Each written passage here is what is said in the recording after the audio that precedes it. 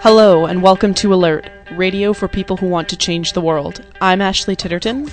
And I'm Michael Welch. On this episode of Alert, we'll hear from Montreal-based author and activist Eve Engler about the pro-Zionist forces that have infected the NDP and the left within Canada. Also, we will hear from Canadian Dimension contributor J.P. LaPlante about Canadian mining companies operating abroad and the myth of corporate accountability. We will hear from poet and activist Christine Leclerc about what's being called the End Pipeline Project. And we'll hear from Stuart True, trade campaigner from the Council of Canadians, about the recently concluded talks in Brussels on the Canada-EU Comprehensive Economic and Trade Agreement.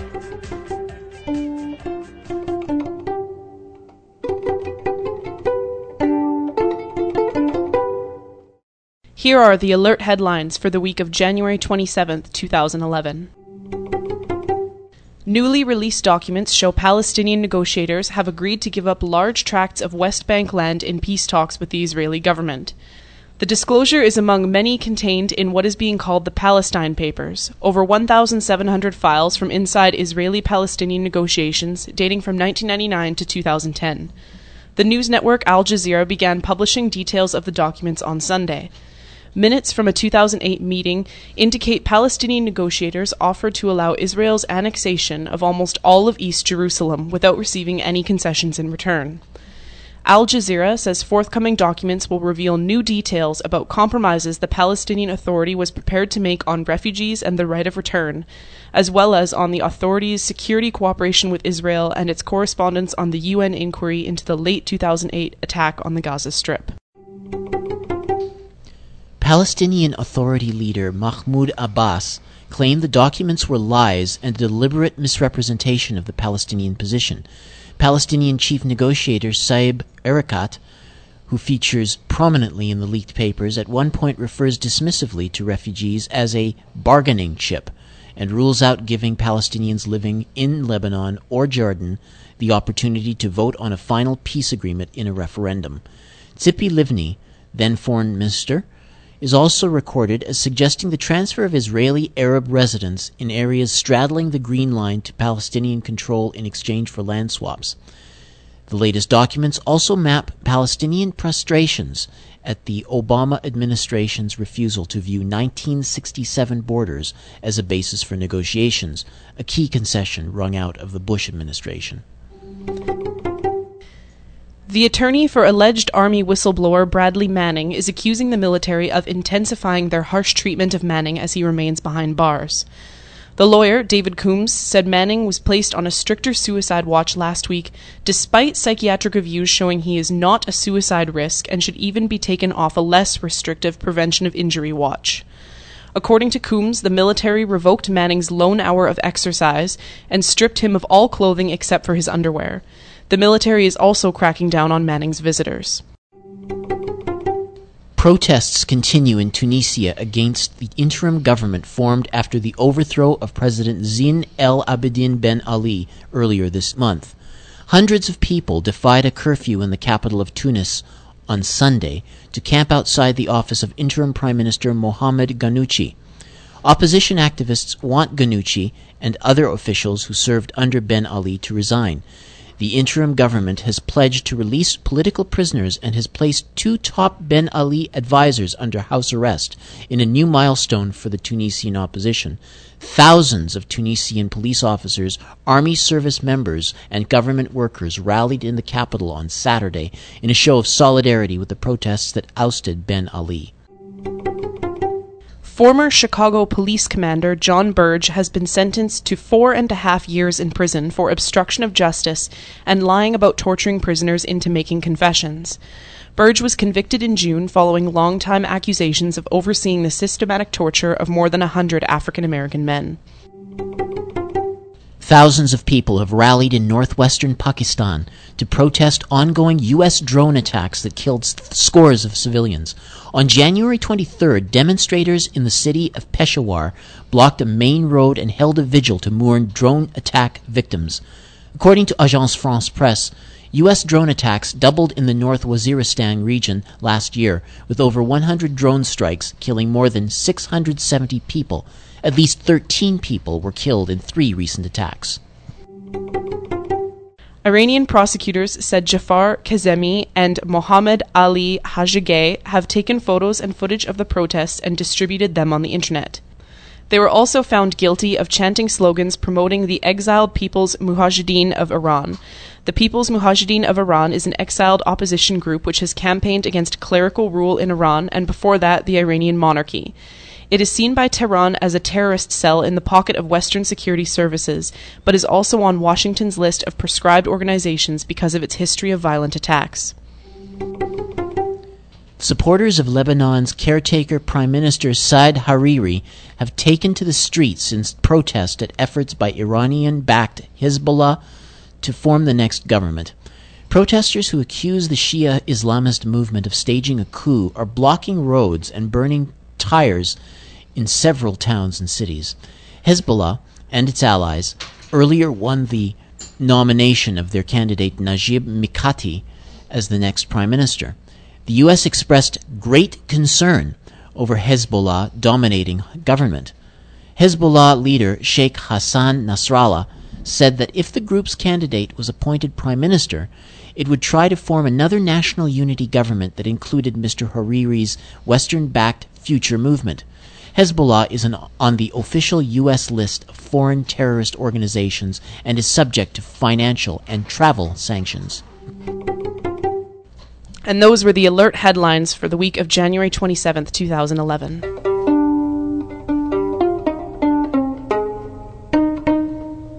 Now for Around the Left in 7 days for the week of January 27th, 2011. United Steelworkers Local 1005 and its 900 members and 9,000 pensioners are waging a battle on 2 fronts. They are at once fighting against companies like U.S. Steel, who are attempting to steal workers' futures by attacking their pensions, and the Harper government, who is attempting to hand public pensions over to private banks. The OFL, CLC, USW Local 1005, and Hamilton and District Labor Council are calling for a massive province-wide mobilization to stop U.S. Steel and other foreign-owned companies from wrecking our communities and stealing our futures. On Saturday, January 29th, meet at Hamilton City Hall at 1 o'clock p.m. and join the fight back. The 20th Annual Women's Memorial March for Missing and Murdered Women in Winnipeg is happening on February 14th. But from February 1st until the day of the march, there will be a number of commemorative events around the city.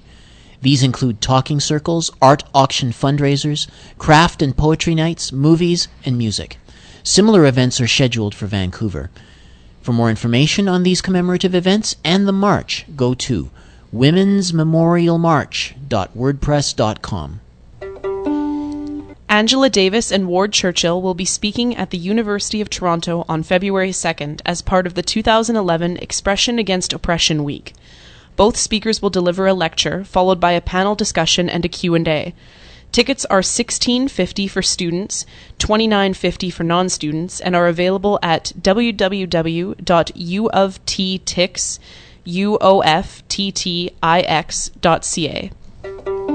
Todd Gordon will be in Vancouver on February 2nd to launch his new book, Imperialist Canada.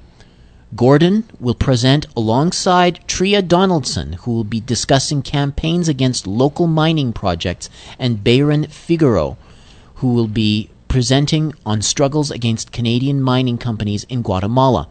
The event will be held in room 700 at the SFU Harbor Center.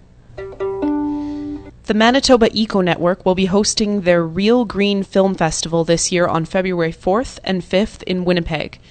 Force of Nature, the David Suzuki movie, will be screened on the 4th at the Winnipeg Art Gallery as part of a fundraising effort for the Manitoba Eco Network. The following day, there will be a number of films being screened at the University of Winnipeg, along with plenty of discussion time devoted to the problems these films document. For more information, go to mbeconetwork.org. A fundraiser for Israeli Apartheid Week in Winnipeg is happening at the Mondragon on February 10th. The fundraiser will feature the special guests, Technical Children, and the Resisting Beef, Salinas and Adam CZ, Israeli Apartheid Week is March 14th to 18th.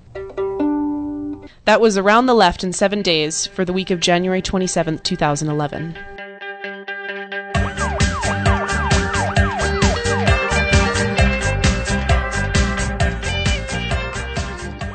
Yves Engler is a Montreal-based author and activist. He's written several books on the subject of Canadian foreign policy. His latest is Canada and Israel Building Apartheid. And alert has reached him in the context of talks he's given on the subject of the left and the NDP and their support for Israel.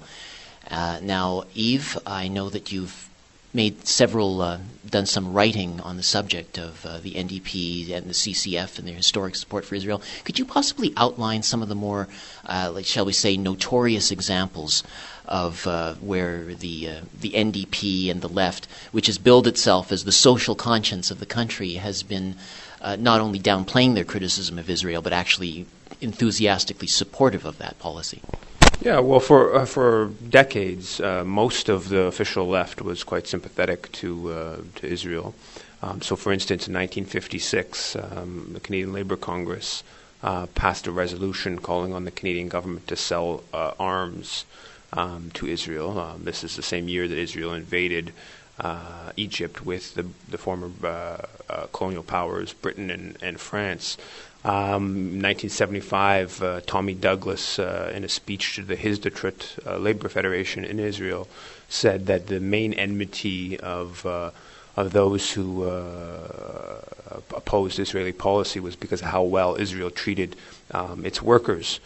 So there's a history of left support for Israeli policy, despite the occupation. In the case of Tommy Douglas, he made his comments 8 years after Israel occupied the West Bank and Gaza, and almost 3 decades after Israel expelled 750,000 Palestinians in the Nakba in 1947-48. So there's this history of Canadian left support for Israel, and the point of the talk yesterday at the University of Winnipeg was to discuss the Manitoba NDP's support for Israel.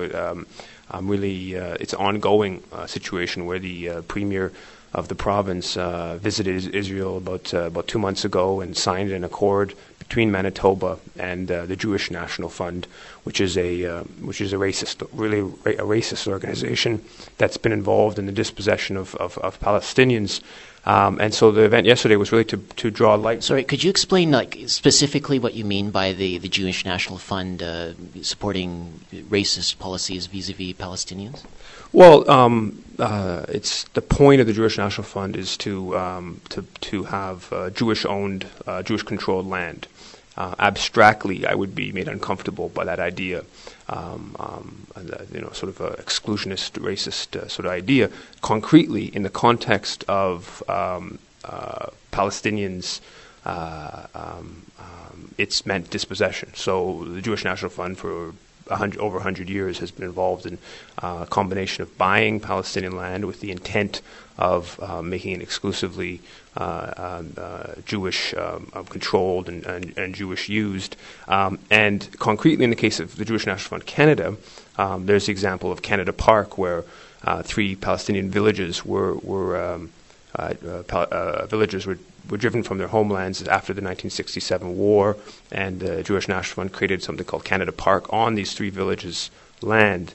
You have examples within Israel proper in the Galilee of driving in the 80s, driving Palestinian citizens of Israel from their homes, and the Jewish National Fund taking over the land. Today in the Negev, you have Bedouin communities that are being driven from their homes, and Jewish National Fund forests being built. So the intent, it's a colonial organization. The intent of the JNF is to, and they're open about this, to have exclusively Jewish controlled land, which is ultimately racist idea. Okay, how could you possibly explain how this pro-Zionist influence ever inserted itself into the establishment of the NDP? And I guess it is the establishment, because there are New Democrats, including perhaps most notably Libby Davies and Sand Robinson, who are not quite on that page. Yeah, no, I think actually today things are a lot better. I think that there is the majority of the NDP activists, I think, are actually quite hostile to Israeli policy. But there's a history. I mean, if you look at individuals like someone like Tommy Douglas, his main biography is called The Road to Jerusalem. So he comes from this Christian background, which there's a strong current of Christian Zionism within Canada, going back more than a century. Was it that was influencing him? Was it the fact that Israel was seen as an outpost of the West in the Middle East, and that the history of NDP, CCF foreign policy has been one very sympathetic to organizations like NATO, sympathetic to the general imperial geopolitical positions being taken? Was it the fact that there was Jewish members of the NDP that were pushing for Israel, support for Israel? Was it the fact that there was this idea that Zionism, labor Zionism, and that Israel was a sort of successful socialistic kind of model? I think it was a mix of all of that. And so I can't necessarily, point to just one reason. But the reality was, and alongside all of that, of course, is the idea, or is racism, really. It was the sort of wiping out of Palestinians from the matter, because you can't really see Israel as a socialistic society without sort of not taking into account the fact that the the kibbutz were built upon Palestinian land, and they were built upon the exclusion and dispossession of Palestinians. So I think that there's a series of historic reasons. Fortunately, the more sort of egalitarian ideas of the left, I think, are showing through today increasingly on the issue, and people like Libby Davies and other the activists with the NDP are increasingly critical of Israeli policy and of Zionism, and it's because I think in large part there's a growing sense of opposition to racism and opposition to colonialism, but there's still a lot of work to be done on that issue. Well, there are also the influences outside the party. One can think, for instance, of the mainstream media and how certain reporting is not, maybe if they were doing a more, honest job of reporting the realities in the Middle East and Canadian foreign policy, that maybe it would change the perception, and the party itself might feel more open. So, I mean, are there any insights you had, perhaps in recent times, that Well, there's no doubt that I think that a major explanation for why Jack Layton, like the NDP, would get more votes in a direct sense by taking pro-Palestinian positions than they do by sort of either saying nothing or taking sort of sympathetic positions towards Israel. But they would get skewered in the mainstream if they would say anything close to the truth of the matter, which Libby Davies did back in after the attack against the flotilla in May, where she said the occupation didn't begin in 1967 and actually began in 1948, which is dozens and dozens of Israeli historians have shown that yes, 750,000 Palestinians were driven from their home, and the occupation obviously began back in 1948, and if not earlier, if you want to get into that. But the mainstream media, that's not acceptable things to say within the dominant media in Canada. And there would be journalists who were generally sympathetic to the NDP, who, if the NDP took more and more strident positions on Israel, those journalists would feel under pressure to say less positive things about the NDP on all issues, not just about this, but generally, color more negative media coverage of the NDP. So I think that is part of the calculation. I think, and to a certain extent,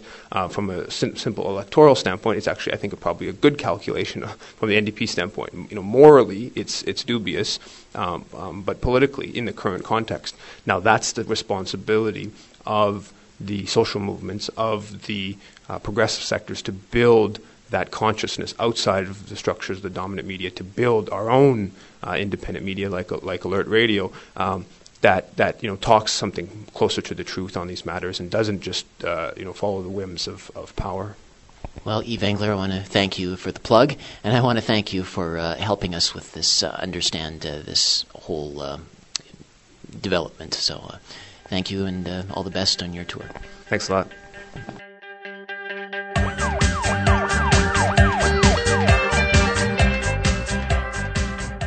From January 17th to January 21st, Canadian and European Union representatives have been consumed by the sixth round of negotiations focused on the Canada-EU Comprehensive Economic and Trade Agreement, known as CETA. Proponents, like Conservative Minister Peter Van Loan, argue that enhanced trade relationships like CETA are the key to Canada's and the world's economic recovery. Critics, on the other hand, see dangers to the environment and public services. To explain some of these concerns, following the latest round of talks, Alert is speaking with Stuart True. He is the trade campaigner for the Council of Canadians, a member of the Trade Justice Network, and he was in Brussels as part of a delegation speaking out against the CETA deal. So, Stuart True, welcome to Alert. Hi, Michael. Okay, Stuart, could you, here in Canada, not too many people are that aware that we're involved in free trade negotiations with the European Union, let alone the sixth round. Could you tell me about just how much popular awareness there is about CETA in Europe, as far as you can tell? Well, I think it's a lot like Canada. It could be a lot more. There could be a lot more public awareness, but it's significantly higher, I would say, from when the last time we were there in July last year for the negotiating round there in Brussels then. I mean, since then, we've seen groups get quite concerned about the tar sands links, for example. While we were there on Monday, we were able to participate in a protest that was organized by the UK Tar Sands Network and Friends of the Earth Europe outside the European Commission. And this was against the way that the CETA agreement, as it is written now, would encourage the trade of tar sands into Europe, which is something they're trying to do through domestic policy there. So concerns there from environmental groups, but also in general, coalitions much like the Trade Justice Network in Europe, this would be the Seattle to Brussels network, put out a statement last week completely opposed to the CETA negotiations. And so Seattle to Brussels comprises dozens and dozens of groups from across Europe. On top of the network, it was signed by several other groups, fair trade, environmental, some labor-related groups as well. And so, from July to now, we've seen a quadrupling of the interest and of the concern about the negotiations and how they're going to affect European public policy, which was good. Now, You mentioned the tar sands. What about other areas? For instance, the genetically modified organisms, which it's been suggested this would enable more trade in GMOs. Do you have any sense about how popular that is? Well, I mean, certainly that would be highly controversial in Europe if something in the agreement, if GMOs were included in the agreement around, certain guaranteed access, for example, for genetically modified organisms. The funny thing about GMOs is that they're not included so far in the text, and this is a bone of contention for some of the Western provinces, as far east as Manitoba, where they do export considerable, levels of GM canola, for example, and they would like to see markets open in Europe. From what we can tell and what we've seen, it's just not going to happen. It's an impossibility, which actually, if you're a Canadian negotiator, a provincial negotiator, makes the deal look a lot less sweet. If your main goal is increasing these crops, the exports, and you're not going to have any chance of getting that in the CETA deal, then why are you negotiating? And so it's something we're going to have to keep an eye on, I guess, in the future rounds as they get to agriculture. And also as they kind of firm up the details of this so-called technical barriers to trade chapter, which would potentially include a section on GMOs. But right now it's explicitly excluded. And so that's an area where I think we're going to see more controversy perhaps in the next round in April and perhaps the following round back in Brussels in July. Now, another realm in which CETA and your group in particular has been critical is on the whole issue of local level procurement, subnational procurement. What are the attitudes in the European Union with regard to that? Well, I think Canadians would be interested to know, at least maybe those who've been following since this Buy America deal we signed with the United States last year, they would be interested to know that where Canada is going the route of, including municipalities and towns and cities and universities, for example, in these binding procurement chapters, which, severely restrict how they spend public money. They make it very difficult to impossible to consider other social objectives when you're spending public money, and those could be environmental or sustainable objectives. You want to buy local because it's green, to local development conditions on public spending. You want the company to hire a certain amount of the workers from around town, or you want them to use local inputs because you want to help develop that economy. Whereas we're going the route through these agreements of restricting public spending. The European Union is right now in the process of rethinking its procurement policy and creating more space for municipalities in Europe to look at those kinds of social priorities and spending. And so what we could end up with in this deal, and I wrote this in a blog this week, we could end up with making Canadian municipalities making these commitments to an agreement where in the European Union we don't get the same access that the European companies are going to get here in Canada. So it's just another reason, I think, why the provinces, the territories, and municipalities here in Canada should be second-guessing, moving very far, moving at all, I think, down this the road to a procurement chapter with the European Union. We're going to get stiffed at the end of the day because as the more powerful jurisdiction, they're going to do what they want at the end of the day. And if what they want to do is to create space for cities and towns to, put local preferences on spending there, then we're lost, right? We've lost a lot for no gain in the European Union. Okay, so with all of these factors in play, do you see any realistic chance that the CETA might be derailed? Well, it could derail. I mean, we'd like to see it. I mean, that's obviously what we're trying to do is to derail this thing. And, it's because we do see it as the latest in the line of neoliberal trade agreements designed to basically increase the power of capital or power of corporations, however you want to say it, relative to the rights of peoples, right, of workers, peoples, the environment. And so clearly we would like to see this thing derailed. There are structural issues that could derail it in the European Union. For example, if they have a hard time agreeing on whether or not to include an investor-to-state dispute process like we have in NAFTA, that's something that the Canadian government may look at and say, well, this is our major ask. We like the idea of your companies being able to sue our provincial governments when policies interfere with their profits. So if you don't agree to this, we're not interested in a deal. I think what's more likely to happen is the Canadian government is going to be, the Harper government, I should say, will accept any deal and find a way to spin it as a good deal. But this thing could drag out in the European Union. I wouldn't say it's likely that it get derailed unless we derail it, unless public opposition derails it. And that's simply because the European Union is committed to CETA now.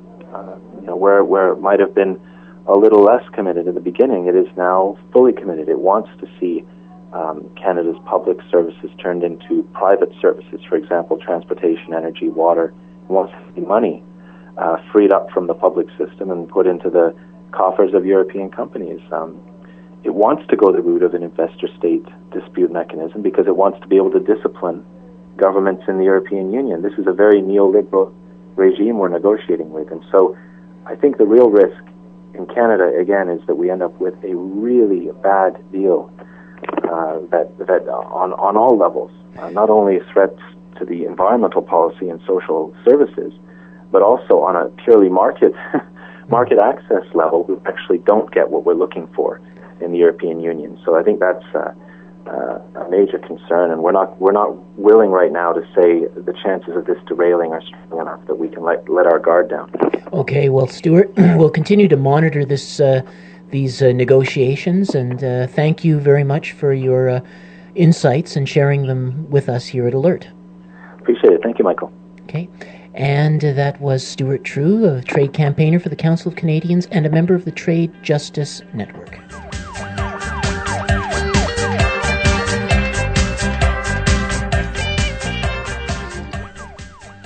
Christine Leclerc is a poet and activist living in Vancouver. She is currently co-facilitating a poetry mega-project called N-Pipeline, which was launched last November. Alert has contacted Christine to discuss this project, how it works, and what they hope to achieve. Welcome to Alert Radio, Christine Leclerc. Hi. Thanks for having me on. So, first of all, how does this project work? Can you tell us a little bit about it? Yeah, sure.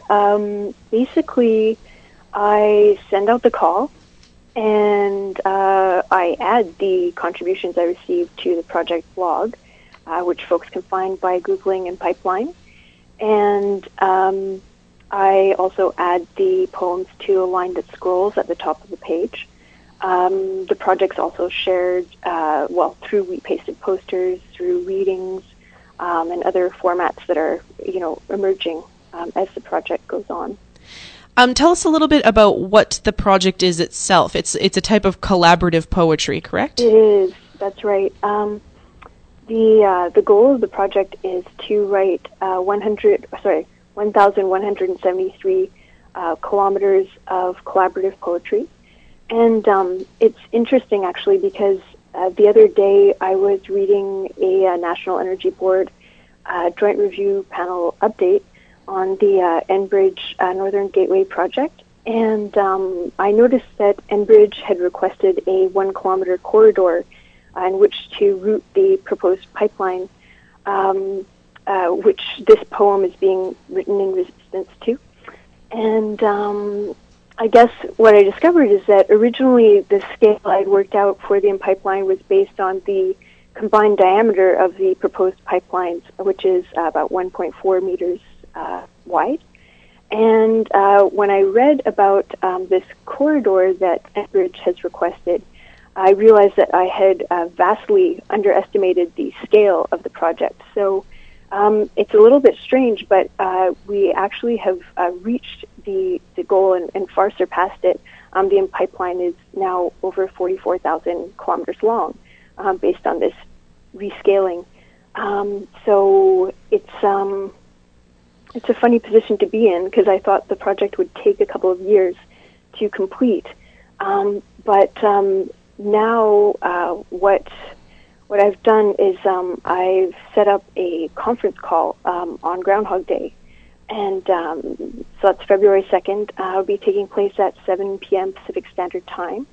And I invite anyone to join and discuss what to do next with this over 40,000 kilometer windfall in the N-Pipeline. The number to call would be 1-888-289-4573, and the access code is 6964129.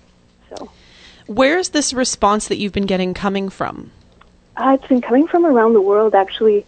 I have quite a few responses from up north along the proposed pipeline route. But I also have many responses from Vancouver, Seattle. I have responses from Istanbul, from Athens, from Puerto Vallarta, from Miami, from Oklahoma. Responses have really been coming in from all over. So, can you read us one part of the one contribution that you particularly like? Absolutely, yeah. I chose a poem that marks the point where we actually reached the 1,173 kilometer mark, which is a collaborative piece by a Vancouver-based writing group called R3, and I'll go for that. Warriors whoop at me from between the trees. The sound of drum beats is inside me. Each of the drum beats is a poem long. The rhythm pulls me in. We dance together. Our feet alternate between too heavy to lift and lighter than air.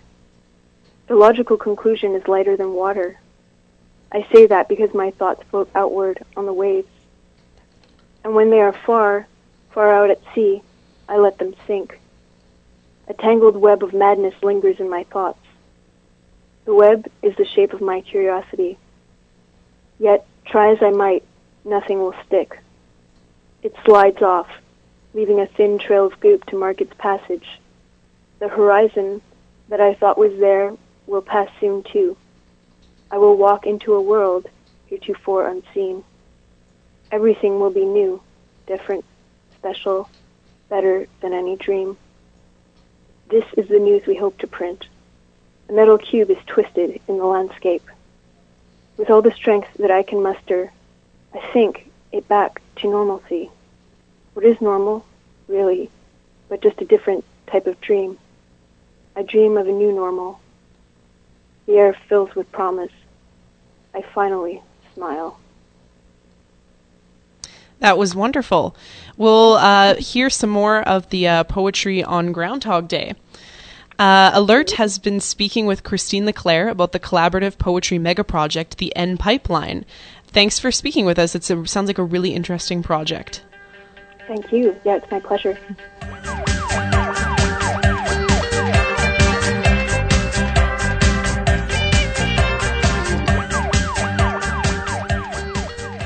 The January issue of Canadian Dimension features several articles about the invasion of the Global South by Canadian mining giants like Barrick Gold and Goldcorp.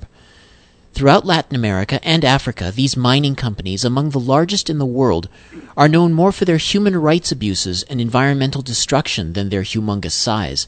And the Harper government, like its liberal predecessors, provides financial and diplomatic support for their activities. Our next guest, J.P. LaPlante, co-wrote an article we call Snake Oil and the Myth of Corporate Social Responsibility, one of the articles in this special issue. J.P. is a graduate student at the University of Northern BC and recently spent 6 months in Guatemala investigating how communities there are organizing against Canadian mining giant Goldcorp. We caught up with him on his way from the airport in Toronto.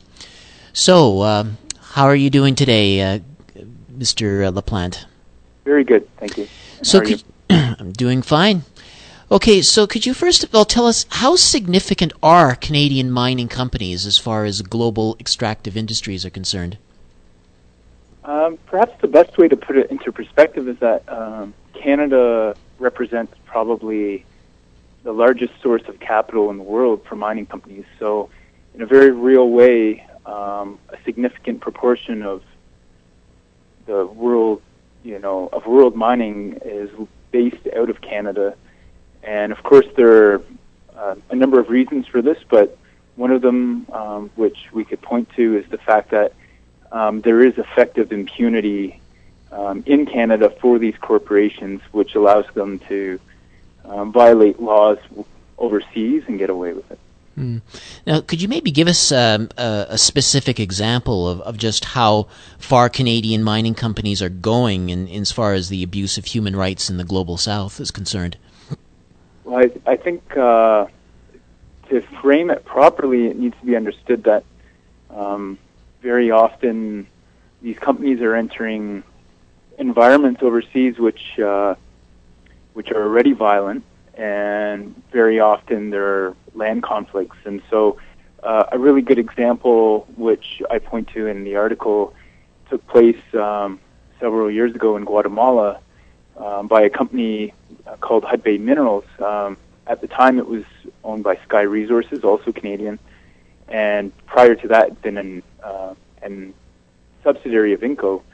And what took place there is, I personally heard testimony from Maya communities who alleged that the Guatemalan military, police, and company security guards, in the process of evicting them from their ancestral lands, gang raped a number of women from villages nearby the Phoenix mine that's in eastern Guatemala. And nothing has been done in Guatemala effectively to pursue justice on behalf of these villagers, and nothing's been done in Canada either to pursue justice at the hands of this corporation.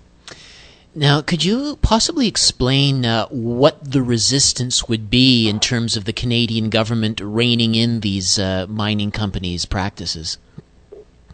Well, going back about 5 years, there had been, increasingly vocal concerns raised about the impact of Canadian mining operations overseas, and it began a multi-year process of investigating this, hearing testimony, and increasingly over the years there's been a very well-oiled corporate response to the fact that folks are calling for law reform here in Canada to deal with this impunity. And so what we've seen is that the Harper government especially has just refused to budge at all. And so what we saw in 2010 was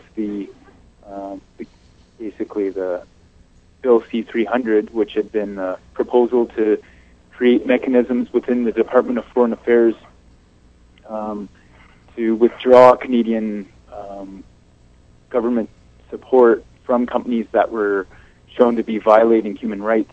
The Harper government shot that bill down. And it's also worth pointing out that it wasn't just the Harper government. There were Liberal MPs who were noticeably absent from that vote. And so what we see is a very powerful mining lobby in Ottawa, and especially in Toronto and Vancouver, which definitely have the ears of the Harper government.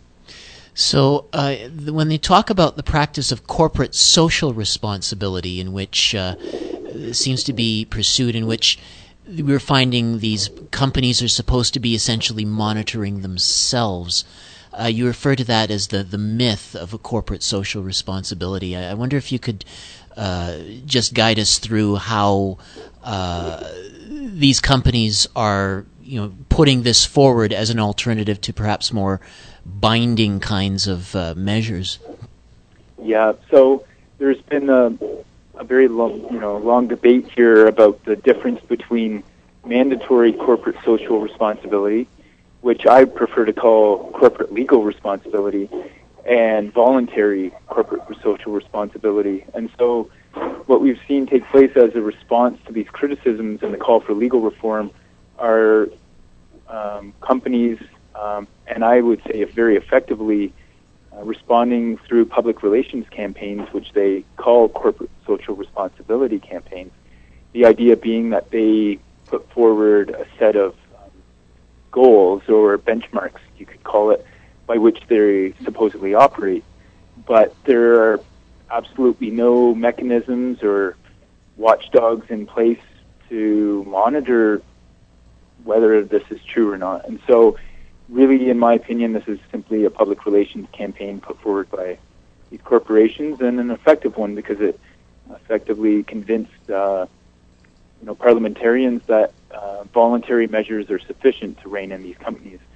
And clearly, violations of human rights overseas are continuing, and so it's clear to folks that are traveling and seeing this overseas that it's simply not the case, that what we actually need are legal reforms and mechanisms here in Canada that would allow victims from overseas to seek justice here in Canada. Okay, finally, JP, do you think you could give us some means by which some responsible action could possibly be moving forward on this point?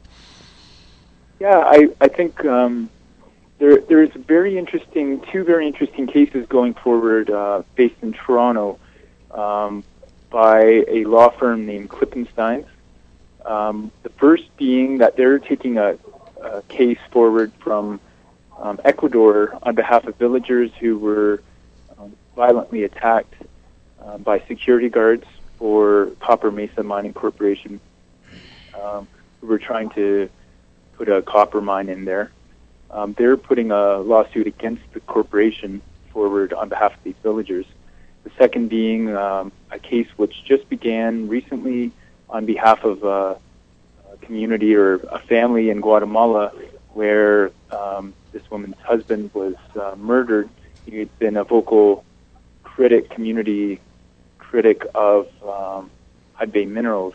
And so we have two cases here of a law firm trying to push the boundaries of case law here in Canada. And I would, highly suggest to folks that not only that they inform themselves of, the work being done by Klippensteins, but they do their absolute best to call their MPs, hopefully they're not conservative MPs, but to call their MPs and make this a serious issue that we do need to create mechanisms within our own country that allow for justice to be sought by victims overseas. And I would say that at certain levels there is an appetite for this, and there's a quote in the paper, or in the article, by former Supreme Court Justice Ian Binney, saying that these barriers to justice are arbitrary and unnecessary. And so I think there's folks out there that recognize this. But unfortunately, the debate that took place on Parliamentary Hill last year simply made it a very, very polar, and unfortunately, Bill C-300 was shot down. There is another bill which folks could inform themselves about and write to their MPs about, and it was been tabled. It hasn't been tabled, but it's been prepared by Peter Julian, the NDP MP, called Bill C-354, which more strongly resembles legal reforms which would allow for civil suits in our courts. Very similar, actually, to what exists in the U.S., what kind of law exists in the United States. So so thank you very much, JP. We're going to have to leave it there, but we will continue monitoring this process, and thank you very much for your insights and for your article in Canadian Dimension magazine. Okay, thank you. Have a good day. Thank you. And that was J.P. LaPlante, graduate student at the University of Northern BC and a contributor to Canadian Dimension magazine.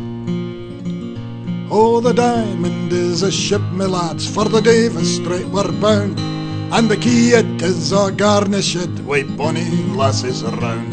Captain Thompson gives the orders to sail the ocean wide, where the sun it never sets, me lads, nor darkness dims the sky, for it's cheer up, me lads, and let your hearts never fail, for the bonny ship, the Diamond, goes a-hunting for the whale. All along the quay of Peterhead, the lasses stand around, with the shaws all pulled around their heads and saw tears a running down. Oh, dinna ye weep, my bonny lass, though ye be left behind, for the rose will grow on Greenland's ice before we change our minds, for it's cheer up, me lads, and let your hearts never fail, for the bonny ship, the Diamond, goes a-hunting for the whale. Here's a health to the Resolution, likewise the Eliza Swan. Here's a health to the Battle of Montrose and Diamond Ship of Fame. We'll wear the trousers o' the white and the jackets o' the blue. When we get back to Peterhead, we'll hae sweethearts anew, for it's cheer up, me lads, and let your hearts never fail, for the bonny ship, the Diamond, goes a-hunting for the whale. Oh, it'll be bright both day and night when the Greenland lads come hame, with a ship that's full of oil, me lads, and money to your name. We'll make the cradles for to rock and the blankets for to tear, and every lass in Peterhead cry hush-a-bye, my dear, for it's cheer up, me lads, and let your hearts never fail, for the bonny ship, the Diamond, goes a-hunting for the whale.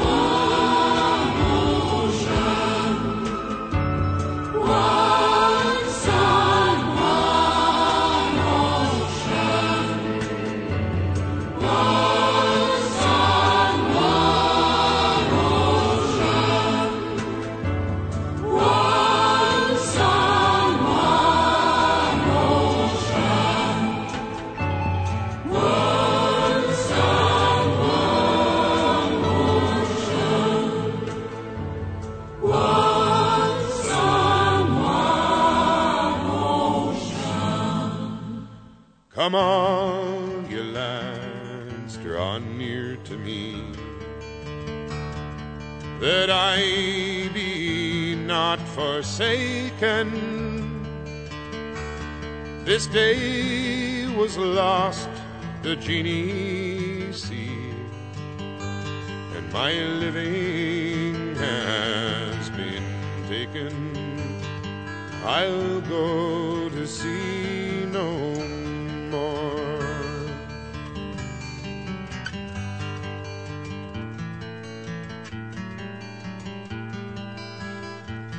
We set out this day in the bright sunrise, the same as any other. My son and I and old John Price, in the boat named for my mother. I'll go to see no more.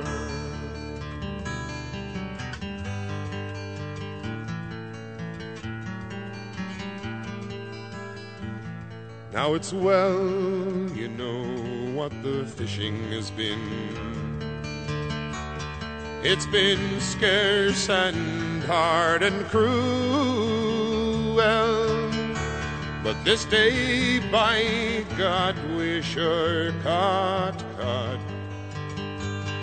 And we sang and we laughed like fools. I'll go to see no more.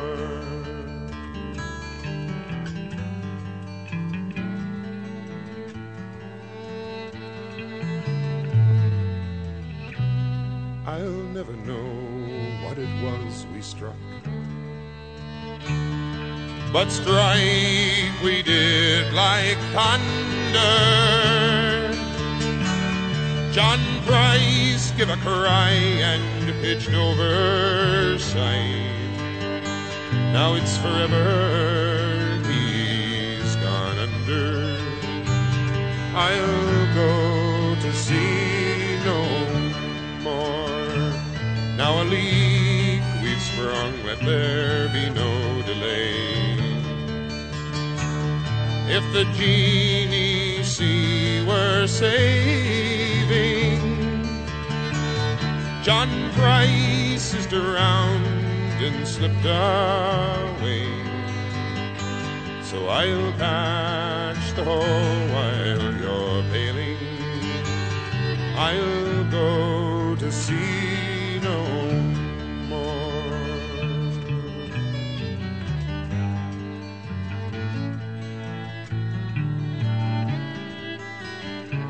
But no leak I found from bow to hold. No rock it was that got her, but what I found made me heart stop cold. For every seam poured water, I'll go to see no more.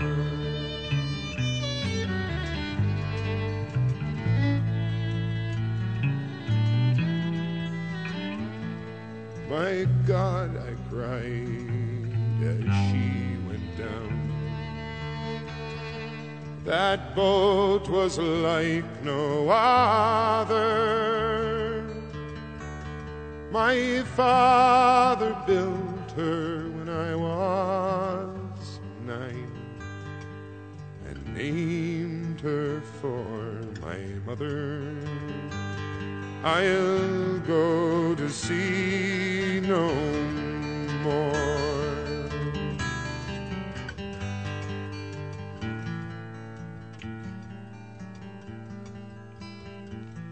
And sure I could have another maid in the boat shop down in Dover, but I would not love the keel they laid like the one the way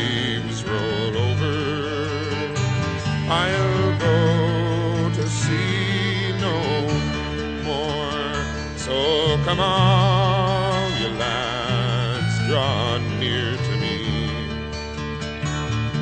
that I be not forsaken. This day was lost the Genie Sea, and my whole life has been taken. I'll go to sea no more.